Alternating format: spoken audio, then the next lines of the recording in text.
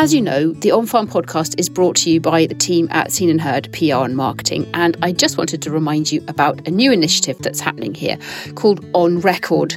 On Record is a project to preserve voices, stories and memories for the future with your very own audio recording. So we're recording memories of rural life. We're travelling around Scotland, working with families and organisations to capture precious voices of family members or staff members or long-serving office bearers, to preserve those for posterity and sometimes for historical value. So if you think this project is something that you'd like to be involved in, and maybe you have a grandparent or a parent that you'd like to capture on audio while you can, please do get in touch. You can find out more at onrecordmemories.co.uk. Hi, so it's Monty here for this episode of On Farm, the Food, Agriculture and Rural Matters podcast. I know all of you who listen are, well, a lot of you are podcast buffs, but personally, as I've said before, I'm a bit of a book buff too. I enjoy my books and I enjoy speaking to authors, and what better way to do it than over the podcast. Today we've got a guest with us who I've got two of his books sitting here. I'm so excited to have a chat with him. I think this is going to be brilliant. My name is Patrick Laurie. I'm a hill farmer from Dumfries and Galloway, and I've got a real interest in conservation, a real interest in land use, land management in the uplands, and I keep and breed a herd of pedigree Rigget Galloway cattle. Patrick, how are you? I'm fine, thanks. Yeah, aside from massive technical issues trying to get online to join you, yeah, absolutely fine, thank you. Is that because of the wilds of Dalbeattie, or what's the technical issues with you? There's no internet connection to the house here, so everything has to run through a mobile phone. So it just makes life that much more exciting, Monty. Just never quite know what's going to happen when you're doing stuff online. If you fall off the end of the mic, Dave's here too. So we'll just finish this conversation with a chat with Dave. Dave, you can just mainline. That's fine. I don't think I know as much as Patrick does about conservation, though. So we're better off talking to him. What I wanted to start with is kind of your background, Patrick, and how you got into, because you're a bit younger than me, and you've pitched off with a book, and for example, your Black Grouse here. The whole thing chimes so well with like me growing up, my fears, our losses, the farm here, etc., as to what we faced with losses of environment, species, etc. And I think it's just a great thing that you've done. You're not some old ecologist, old scientist or whatever. You have got this nailed for people in my generation. There we go. Tell us about it. Where did it come from? It's always been a really, really important part of my life, not only farming, but all the stuff that goes along with farming, including conservation. And I don't really see much of a line between those two, really. And also, very specifically, an idea of place, where I'm from. As far southwest as you can go in Scotland, and then east a bit is where I am. And it's a part of the country that, yeah, just nobody ever looks at, nobody ever talks about, really. And growing up with a very traditional lowland Scottish background, it doesn't sound like it when I'm talking, but that's very much sort of in my hardware. I was really seeing huge change that's been happening around here in Dumfries and Galloway over the last 20 years. One of the things that it kind of struck me even in my mid-20s, I suddenly looked at it and thought, the whole world's turning upside down here, and is nobody going to say anything about this? And so I went around a little bit speaking to people who were sort of kind of like-minded people, and it suddenly occurred to me, actually, there's that awful moment, I don't know whether you'll have had the same, where you suddenly look up and think, it's fine, the grown-ups are going to take care of this. And then you suddenly think, oh, God, we're the grown-ups. And actually, we're the only people who are going to be able to do anything about any of this. And I don't know, I've written about big topics that I'm not sometimes the best qualified person to talk about them. I've been farming for years and years, but there's loads of people who know more about farming, loads of people who know more about conservation than me. But I had this conversation with my dad where I said, actually, what qualifies me to write down any of this and to actually sort of set up a bit of a marker here? And my dad said, wouldn't the worst thing be that nobody did it? And actually, at least if you did something, if you're so wrong it might inspire the right person to come and put you right. And that's a great vote of confidence from my dad there.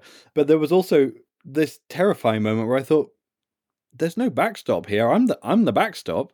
And that I suppose gave me confidence to jump into bigger issues, which maybe to start with I had no claim on. Maybe now I've got a bit more of a claim on. But as I say, I'm a pygmy next to some of the people I work with. So all of that stuff coming together as it did at the right moment. Well, I had a terrible moment, but what turned out to be the sort of the right moment to generate a lot of these discussions and get people say, oh, all you ever talk about is Galloway. I agree, that's all I ever talk about is Galloway. I don't have necessarily big qualifications to talk about anywhere else. And if people complain that I'm writing too much about farming and conservation in Galloway, I would say no one else is doing it. So exactly. And that again is just coming back to why it's important, because at the end of the day, who else is doing it? But never mind that. What we face, especially if you wear the farming hat for a minute here, what we face is quite often opinions, etc., from conservationists who come in and tell us about the world as they see it. But they don't have that background. They've not from there. They're not, and I think it's just how valuable for someone to be there, experiencing it, and as I've banged on, to sort of catalogue that in the lifespan of my farming life as well is so very admirable. Tell us a wee bit about that. You kicked it off, but I'm just looking at the black grouse here, for example. You must have. When did you write that book? Yeah, I had no right to write that book whatsoever. But again, it was another thing that struck me. Nobody'd ever written a book about black grouse. And yet to me, black grouse were something we saw every day on the farm. They were a big deal back then, and they meant a lot. My father and my grandfather loved to see them at displaying in the spring. I mean, they were around all the time, and they would shoot them on farmers' days. I mean, they were never sort of fancy game birds that you'd pay to go and shoot. There'd be you'd get half a dozen neighbours together, and you'd walk up in the afternoon, and then everybody would go to the pub. It was that sort of shooting, which is my kind of shooting. Really, I'm not a big one for. Well, I couldn't afford to do the fancy shooting, and then suddenly they were gone. And the amazing thing about black grouse is you can have huge population of black grouse and they can all be gone in 5 years. And again, we'd had these, everybody had grown up for generations, grown up around these birds, and suddenly they just weren't there anymore. And when, at the time, certainly, when you looked up information of black grouse, the only thing you could get was conservation guidance pamphlets, stuff that blamed farmers, stuff that blamed foresters, stuff that basically said we were the problem. And nobody's saying, well, fine, it's late November and it's suddenly a bright afternoon and you've got a chance to ring your mates and have them round. What are we going to do? We used to go out and shoot some black grouse, and now, so that's a small example of it, because often as well, when you open the windows first thing on an April morning, you get used to hearing black grouse all the time, and suddenly you don't hear them. It's 1,000,000% say the same with what happened with us with grey partridges. Mm-hmm. When I was growing up, there were grey partridges. There were grey partridges, and maybe a couple of times a year, Uncle and Co would go and, there'd be a little walk round any stubble and there would be grey partridges and we'd have a shoot. Now, did we bollocks that up? Was it our fault? But we maybe didn't have the understanding. It's now time to say maybe we did get these things wrong. Or maybe the environment got it wrong, or maybe the forestry got it wrong, or whatever. But we are the people on the ground, and we are the people trying to at least now make a difference. Yep. And what isn't captured quite often is we're the ones directly experiencing it. And I read something really interesting the end of last week about this guy who said, I'm not worried about climate change. I'm not worried about biodiversity loss. I'm worried about the fact that my crops didn't produce a huge amount last year, and I'm worried about the fact that I don't have curlews or whatever it was. And he said these big issues that we hear about all the time on the news don't mean anything until you apply them to your day-to-day life, and suddenly, oh my god, they become real. And that's why writing about them, I was kind of thinking to begin with, am I just writing local interest stuff, like stuff for the local interest shelf in the bookshop?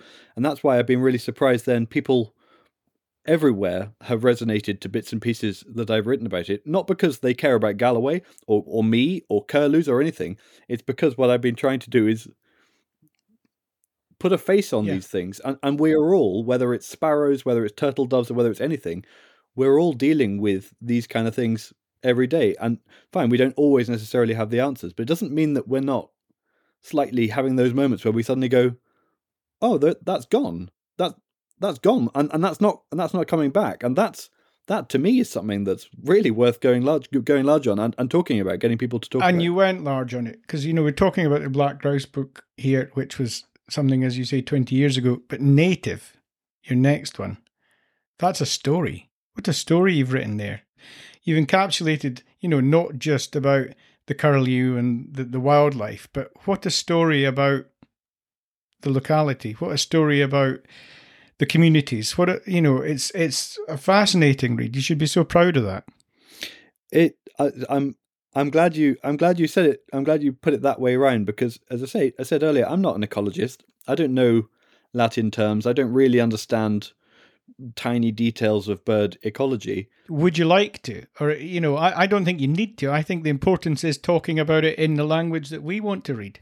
So one of the first drafts of the book was me trying to write a bit of a ecological guide sort of thing, and it was crap, because I'm the wrong person to do that. And as soon as I started to say, do you know what, that's just one way of looking at this, but actually here's my way of looking, and here's my community's way of looking at these things. And this is a bloody difficult place to work, culturally very different, very isolated. There's small communities of people working long hours without seeing anybody for days after days after days. It'll be the same with farming everywhere, but I think we've got a particular edge on misery here. That needed to come out in it, and it didn't need to be. And I was quite keen as well that it wouldn't end up being a lovey-dovey story where everything was all right in the end. I mean, the reality of what we're up against in a lot of these issues is really not great. And so that's why bringing the people into it and making it a human story and a farming story it seemed like the obvious way to go. And aside from anything, being lazy, when you said, would I like to be an ecologist? No, I'm too lazy. I can't be bothered going to learn all that. I'd much rather tell you what I do know rather than have to go out and scrupulously learn it all. But putting those people in was much more path of least resistance for me. And as soon as I really got into the rhythm of doing that, I was suddenly like, oh, right, that's what this book's supposed to be. That's what this is supposed to be about. Could you give us the elevator pitch for Native? Just because Monty's obviously right into it and knows all about it, but for people who aren't aware, what's the sort of 3-line plot synopsis? Idiot boy attempts to engage with landscape through the medium of agriculture, realizes that it's bloody difficult and things absolutely don't go according to plan. But third sentence is kind of makes peace with the idea of change and loss and the important things that we need to really hold on to. You've tackled that from, all of those angles. You've tackled that from, I didn't really know what I was doing on the farm until this. I didn't really know what I was going to do with these birds until this. I didn't even know what I was going to do with family until this. And you've just wrapped it all up really well. I think it's a genuinely, it's a book of. Here I am blowing smoke up the backside of our guests again, Dave. Shoot me down for it. But I think it genuinely is a Jeremy Paxman, you ain't. Yeah, I know. No, I could listen to this all day, Monty. Keep going. I'm happy. I want people to listen to this and then go and read the book and things, because I think it's genuinely a book of our time. It's a book of our time telling like our story. That's the way I feel about it. What's interesting is, the book, it's now been 5 years since the book was written. For people who haven't read the book, it's got a number of characters, a number of people sort of dip in and out of the story, and none of them are. So I'm an awful liar, and none of the people in it are entirely themselves. And a lot of the story is compressed or kind of reorganized in ways. But Sani, there's a character called Sani who is the sum of maybe 2 or 3 different people who were around at the time, and were kind of. I was trying to keep things moving. You don't necessarily care whether it was Sani or Tam or Ronnie that said these.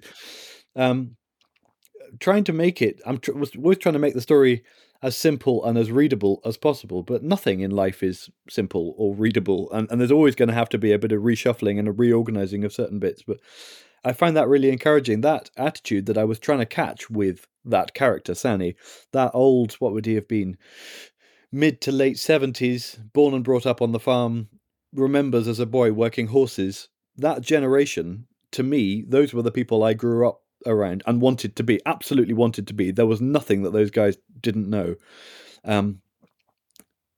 To really get into them and their lives now. And that's one of the things I found myself at a bit of a dead end trying to do it, because the more I've written, the more I really want to get under the skin of those old guys. And part of me thinks, you can't now. You just can't. As much as I'm trying to bury myself in this project and this farm and really sucking on some of the upset of it, I always know that this is 2023. Yeah. I could sell the farm and the cows tomorrow and go and live in Edinburgh. I mean, I don't have to be here. So it's always my choice, is a choice that they never had, and making their peace with the landscape and making their peace with what in lots of ways now you'd say would be very difficult, harsh lives. They just sucked it up because that's what nature had served them. So when I'm sort of sitting there trying to imagine what it would be like to be them, they don't make people like that anymore. You touched on it earlier in the sense that, like, we are the adults now.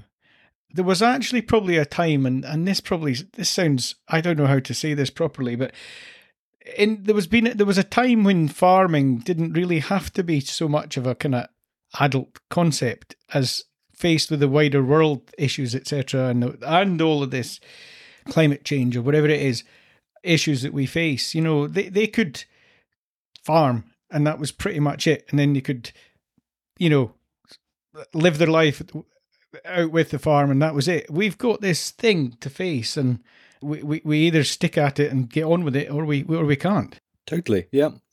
And I think now, even so, when I say the book was 5 years old and there's bits in it about starting a family, I've now got a 3.5-year-old son. Oh, congratulations! Well done. I didn't know that. I wasn't aware of that. Yeah. Well, there you go. One thing, the generations are massive, but one thing, the difference between these generations is massive. What you say in farming also applies to being a person. Yeah. In as much as I spend an awful lot of time with my son, and I play with him a lot, and he's always around me in a way that I maybe don't quite remember so much with my dad, because that just wasn't the expectation. And even his dad, before my dad used to call his dad Sir. Yeah. Part of me is like, where's that? That's like Von Trapp family or something. That's absolutely nuts. But each generation is being asked to do, I suppose my point is, each generation being given a slightly different hand of cards to play. Yeah. And I've been really conscious now of not really having a model. I mean, what does a farm dad look like? In as much as I used to just be left with my mum while my dad went out to do lots of this stuff. Whereas what does a conservation farmer look like? So we're all maybe being encouraged to juggle a bit more than we used to, and we're not surprised we're getting it wrong sometimes. Not surprised we're finding it a bit of a challenge. 1,000,000%. I think that's probably the story of just about anyone listening to this now. What are you anymore? You know, it's never just being a farmer. It's never just being, you know, we've all, and then fatherhood. I'm so glad to hear that. I didn't realize that, and from the book, you know, I realized you maybe had a bit of a time to get to that stage. So, congratulations. That was a difficult whole process to get up and running. But when you look at what is expected of us now, it's as I say, it's not difficult that we're slightly grating at the edges sometimes, and we're not quite sure about stuff. But at the same time, it's always frustrating. I've just been spent weekend before last with a group of friends from school who've all got kids now and are amazing parents, and part of me is thinking, oh, bugger off. That's just absolutely ridiculous. They've got time, they've got availability, they're just absolutely in the zone. Whereas I'm forever thinking, oh God, what about the cows? And I've had a sick cow that died while I was away, and just trying to get off the farm in my head. It's such an immersive thing. I know. I don't know. It's juggling lots. We do probably need to chat about off the farm, as it were, because you know the books are one thing, but you are now what I would say, you're a respected, conservationist. What hat do you want to wear? You're involved in a lot of different things. What else is going on? Yeah. Respected is probably a big word, but active, I'd be happier with active. There you are then. Okay. Through bits and pieces. So I've always had an interest in birds, but then again, as I say, I wasn't really sure where the line lay between birds and the countryside or birds and farming generally. So I didn't come at this thinking that I would be a bird person necessarily. But it turns out that over the last 10 or 15 years, an awful lot of farmers want to get more involved in conservation. They're probably a bit sick of being told all the time that they're the problem. They're probably a bit sick of being shouted at or blamed for stuff, and then being given stupid schemes that don't adequately repay the effort involved and don't actually produce more birds anyway, which is the world's biggest turn-off for getting involved in conservation. So I do consultancy, so I work with farms and estates, helping them basically unpack what in Scotland is the Agri-Environment Climate Scheme.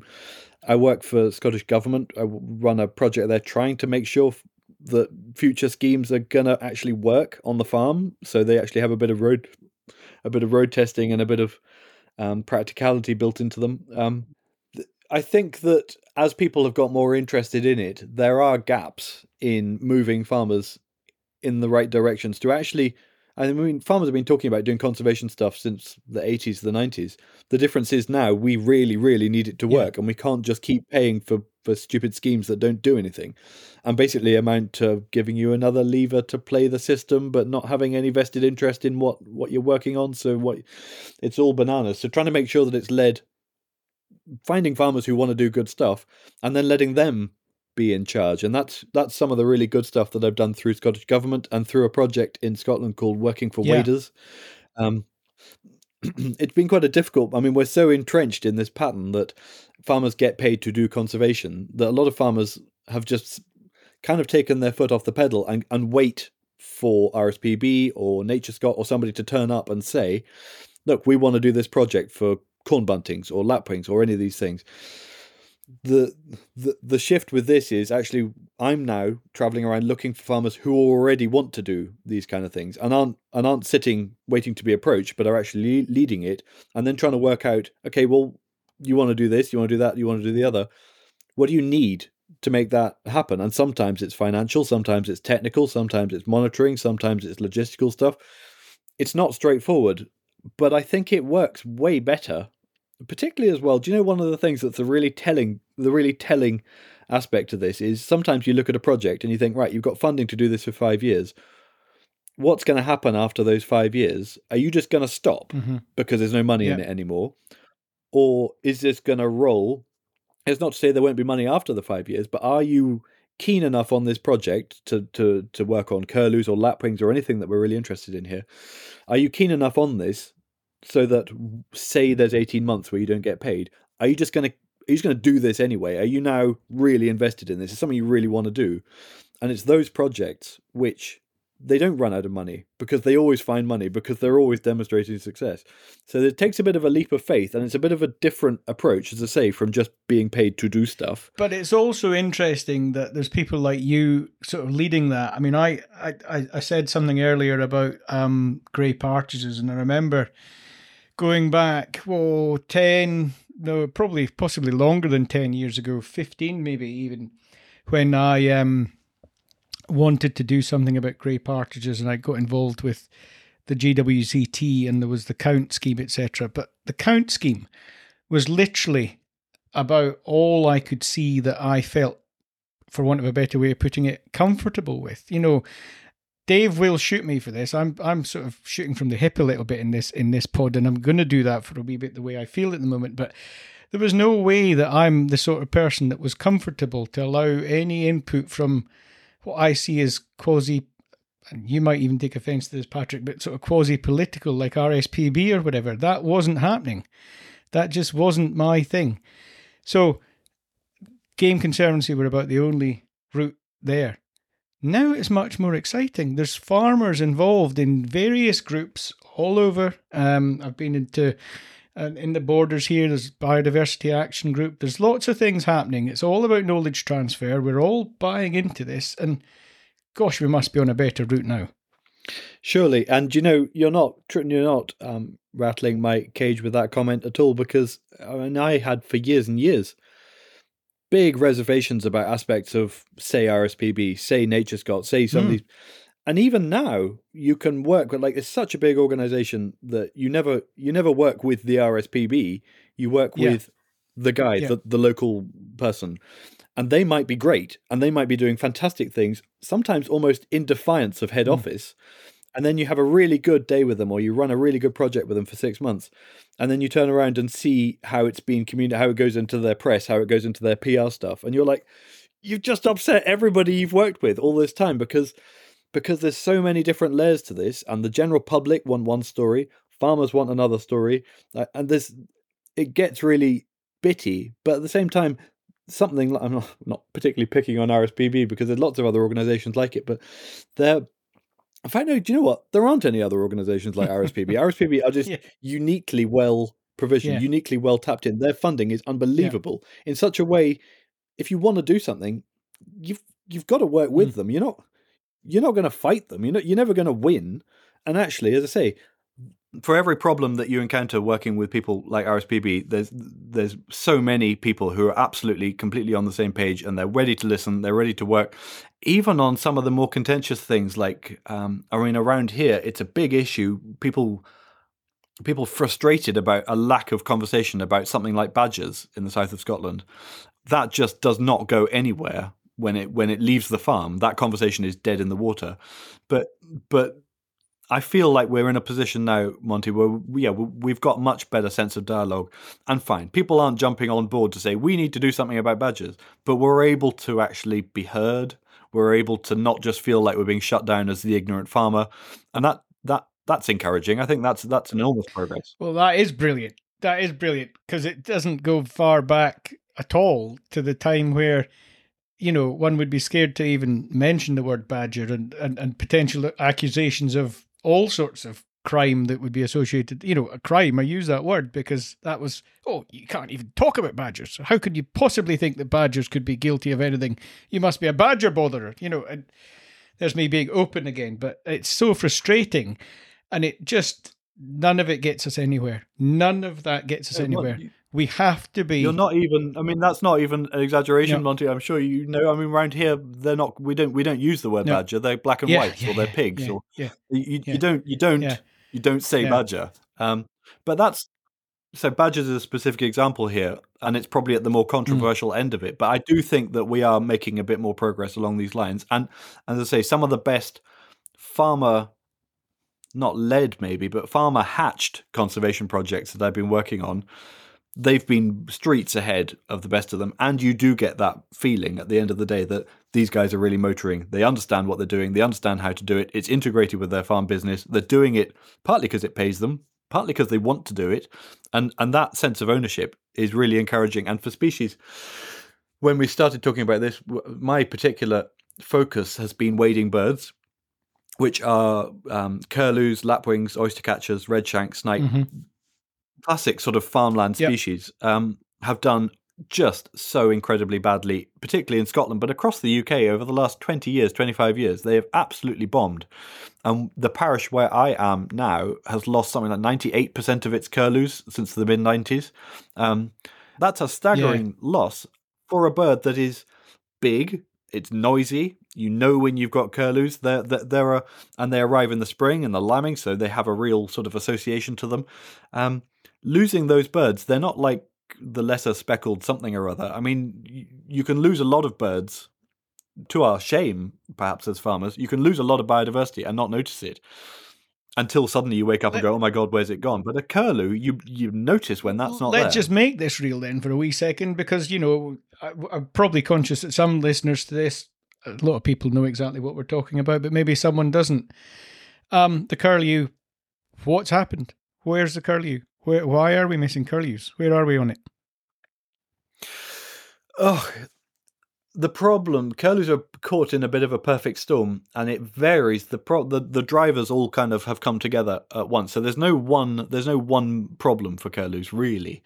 They're very long lived, so they can live up to sort of 30, 35 years. So they always come back to the same place where they bred last year. So each year you'll get the same birds coming back. The problem has been that they just aren't producing enough young to replace their overwinter mortality. So curlews each year, 90% of curlews will go back next year, and so as a result, you get a very old, very stable population of curlews that just isn't having any chicks. So a very slow annual decline in numbers is just natural. It's natural with every species. But what you're relying on is a healthy flush of young birds to replace the old birds that you're losing. And those young birds are dying through predation. Foxes, badgers, crows, lots of things will take curlew eggs and curlew chicks. But not just predation, because predation is exacerbated and complicated by forestry. Forestry plantations mean that there are probably more predators going about than there might otherwise have been. Some people say that releasing pheasants is increasing the number of predators that are going around. Some people say that certain types of farming are increasing the numbers of predators going around. And also early mowing silage will often mow up the nests, even when you really try and avoid it. I mean, I've done it, and I'm as keen as anybody on curlews.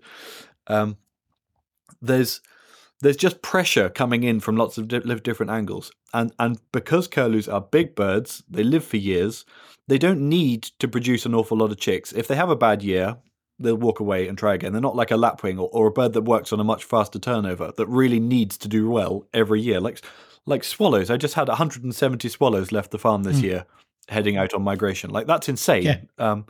But those guys won't. If they didn't do that, they'd be gone. The difference is with curlews is they only need 1 or 2 chicks every few years, and they'll just stay stable.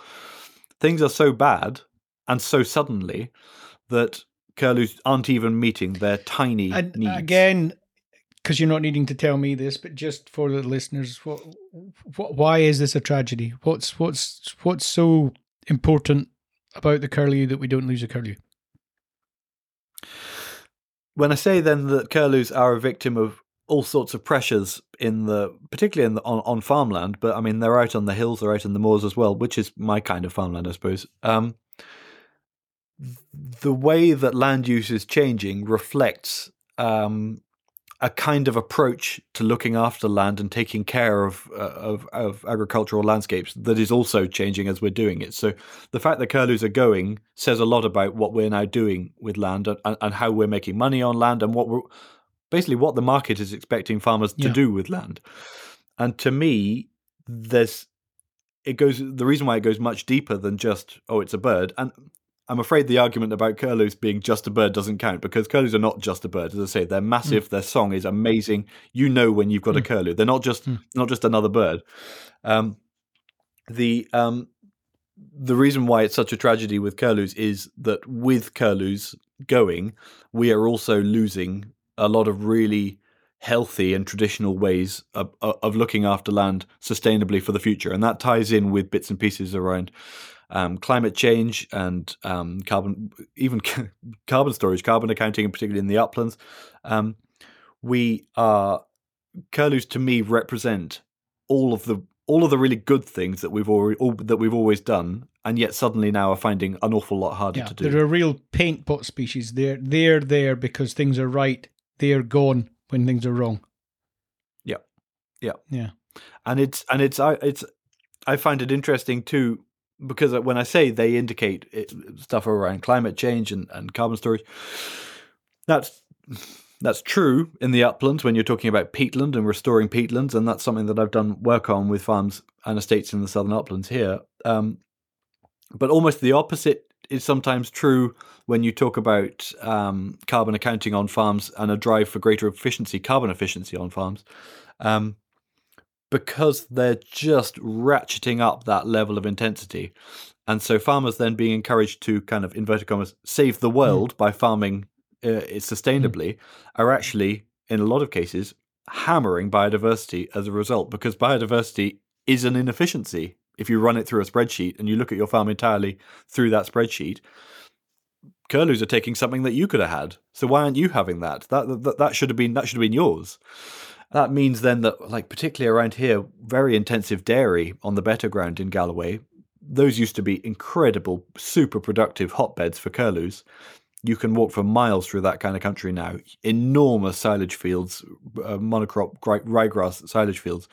There's nothing in there really. There's no birds in there. And you, Patrick, and me, and our listeners, we understand it's that comes to the nub of it. That's what I'm talking about. The likes of the RSPB, etc. We're all understanding why the neighbouring dairy farmer has had to do what they've had to do for all sorts of economic reasons, for all sort of carbon footprint reasons, for feeding, for, producing the best cheese, the best milk, whatever it might be. They've had to do it. And it's just sad that it comes at the cost of something like the curlew. But if we can put our heads together and use the right sort of acceptable knowledge, etc., from fellow farmers, maybe these problems can be met head on and reversed. There is also a generational mindset in certain respects that's willing for this to happen. Not that they don't maybe regret aspects of it, but I mean, all of this, everybody's farm is a trade-off between multiple objectives. And if birds, one of the things I found really telling is curlews here in Galloway were super abundant for years. They were absolutely everywhere. People of my dad's generation, maybe in their late 60s, are finding it really hard to believe that they could genuinely ever damage curlews. And all they need to, because we've got the Solway Firth 3 miles away from here, we get huge numbers of curlews from other parts of Europe come here in the winter. All those guys sometimes need to do is hear a curlew flying in the night, and they'll say, curlews. Well, there you go. What I can't understand what the problem is. And they don't make that. That to me was a really important thing about curlews is they will always nest, not only in the same field, but often in the same part of the field. So if your curlews aren't nesting in that part of the field, they haven't gone elsewhere. They're gone. They're dead. They're no longer breeding. They don't move. And time again, I speak to farmers who, with the best will in the world, think that they're doing their absolute best by the species that we're interested in. They'll say, those curlews, they've probably just gone somewhere else.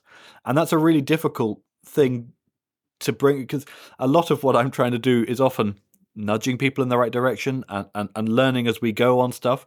But I mean, that requires me to genuinely look somebody in the face and say, you're wrong. Yeah. You're just wrong. Yeah. I'm sorry. They're gone. So I suppose I started this saying that not everybody cares, but the more you know, the more you're able to care, the more you're able to get involved in it. And curlews, again, because they're so popular, because they've always been here, I think people are finding it really difficult to get on board with the idea that actually their actions today mean that we're not going to have something tomorrow, because that's silly. Don't be silly. There's always going to be curlews. So it's not like, they were there.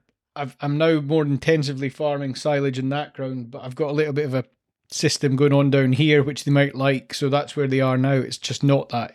Once they've gone, they've pretty much gone. They'll move to within a few hundred yards. Yeah. But if you find that curlews turn up, the chances are they might be young curlews that are looking to get set up somewhere. And if that happens, I mean, that's the thing. They're so conservative. They'll always want to go back to the same place. So if you didn't have them, and if you've never had them and you suddenly get them, people pray for that to happen. And my God, do everything you can, because that's an incredible start. Because, as I say, only young birds will be looking for new places. Once they've decided where they're going to be, for the next 25, 30 years, they're going to go back to that field as long as they're still alive. And one of the things here that we've seen in Galloway, and I know everybody's feeling slightly, if not uneasy, but increasingly aware of commercial forestry in Scotland. In Galloway, this is a massive land use change that we're seeing at the moment. Foresters talk about new plantations, new developments, displacing curlews, moving them off somewhere else. Again, that's not a thing. Right. They don't move. What they'll do is they'll try and nest in the trees. They'll fail. They'll try and nest in the trees. And as the trees get bigger and bigger and bigger, they're more likely to be predated. So they'll get killed in the trees. And so that's how they end. But in Galloway, I mean, looking even in the brief time I've been farming, when I was first interested in buying some land, the kind of rough hill grazing that I want to put my cattle on used to be 750, 800 pounds an acre.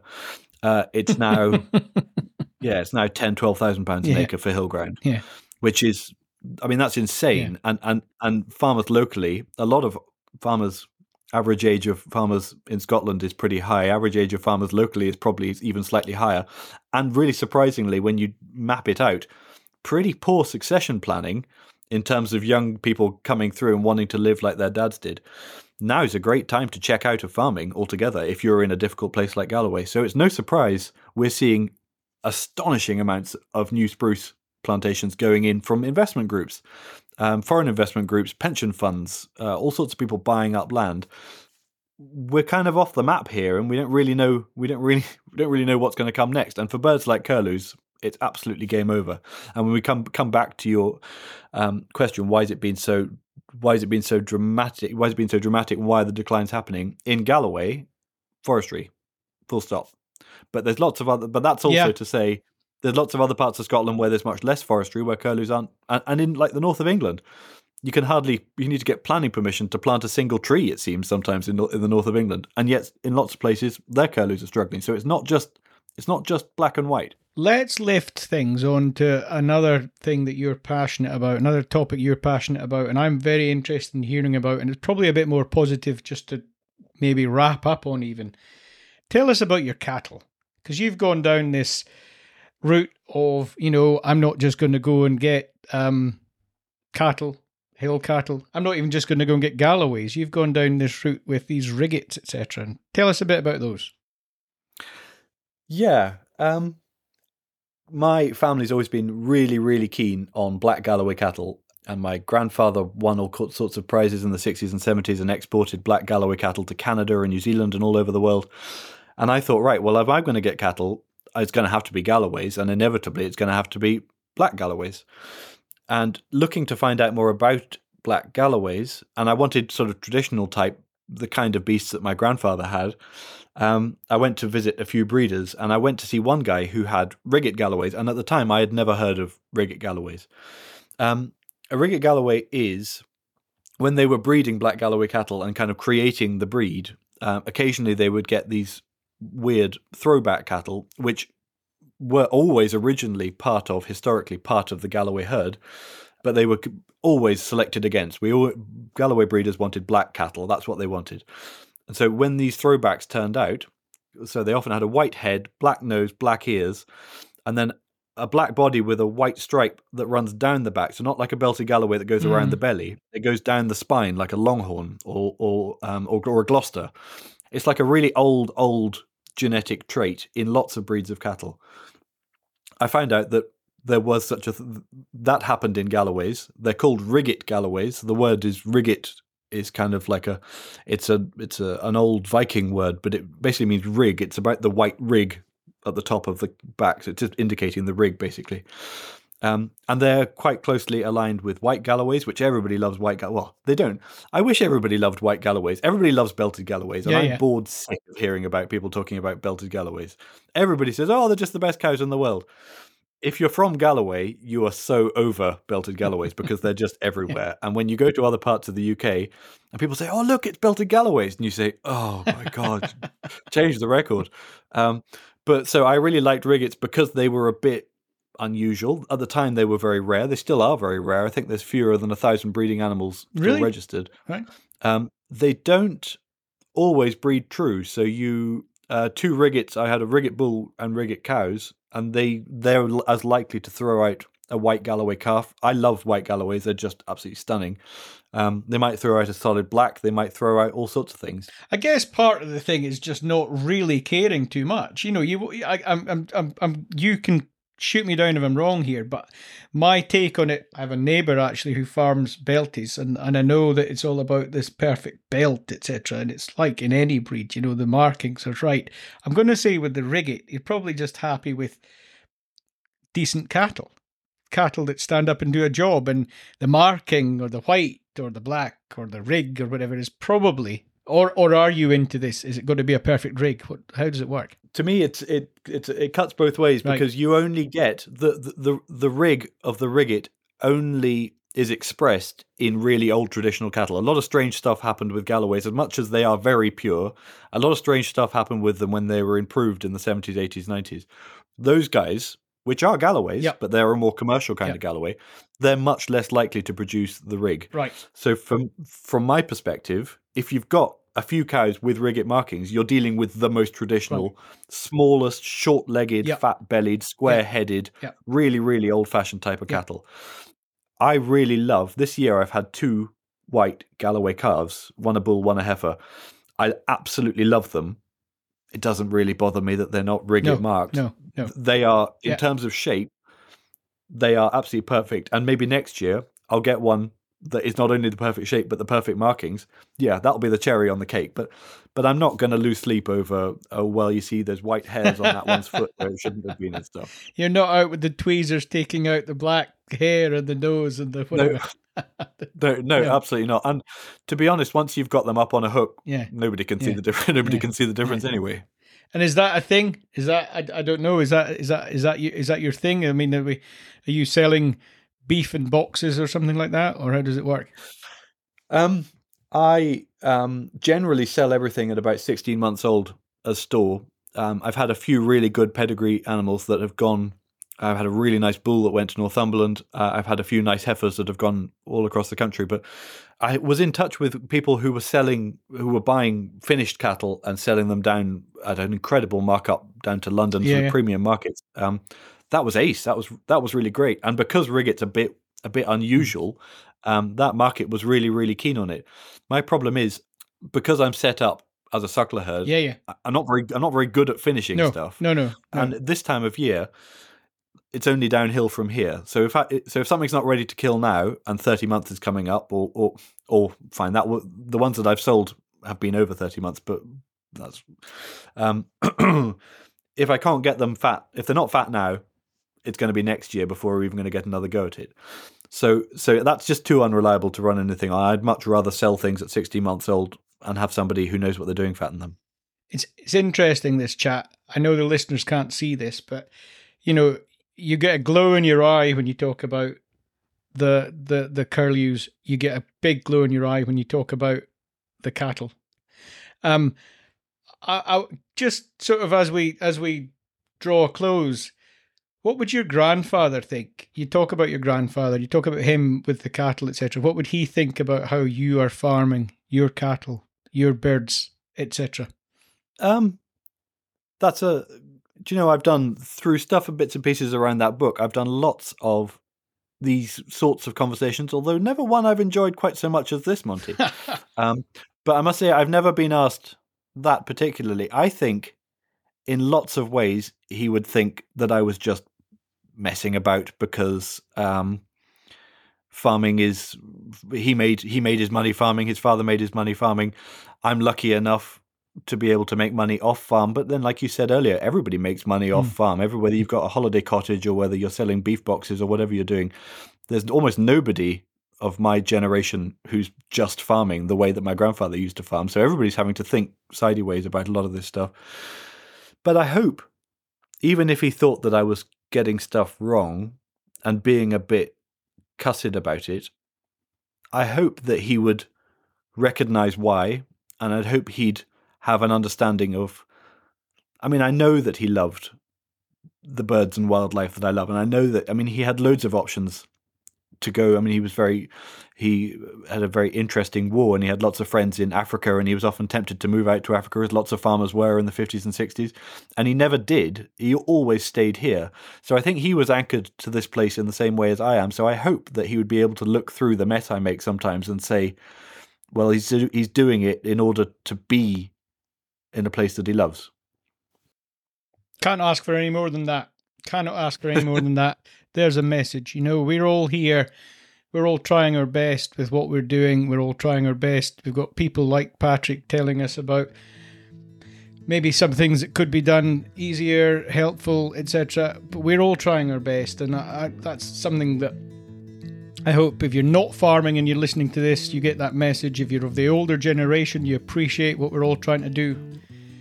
So, Patrick, Laurie, what a wonderful chat. Thank you very much. Thank you very much for having me. No, it's been lots of fun. Good man. With that, as I always say, that's it from me, and bye for now.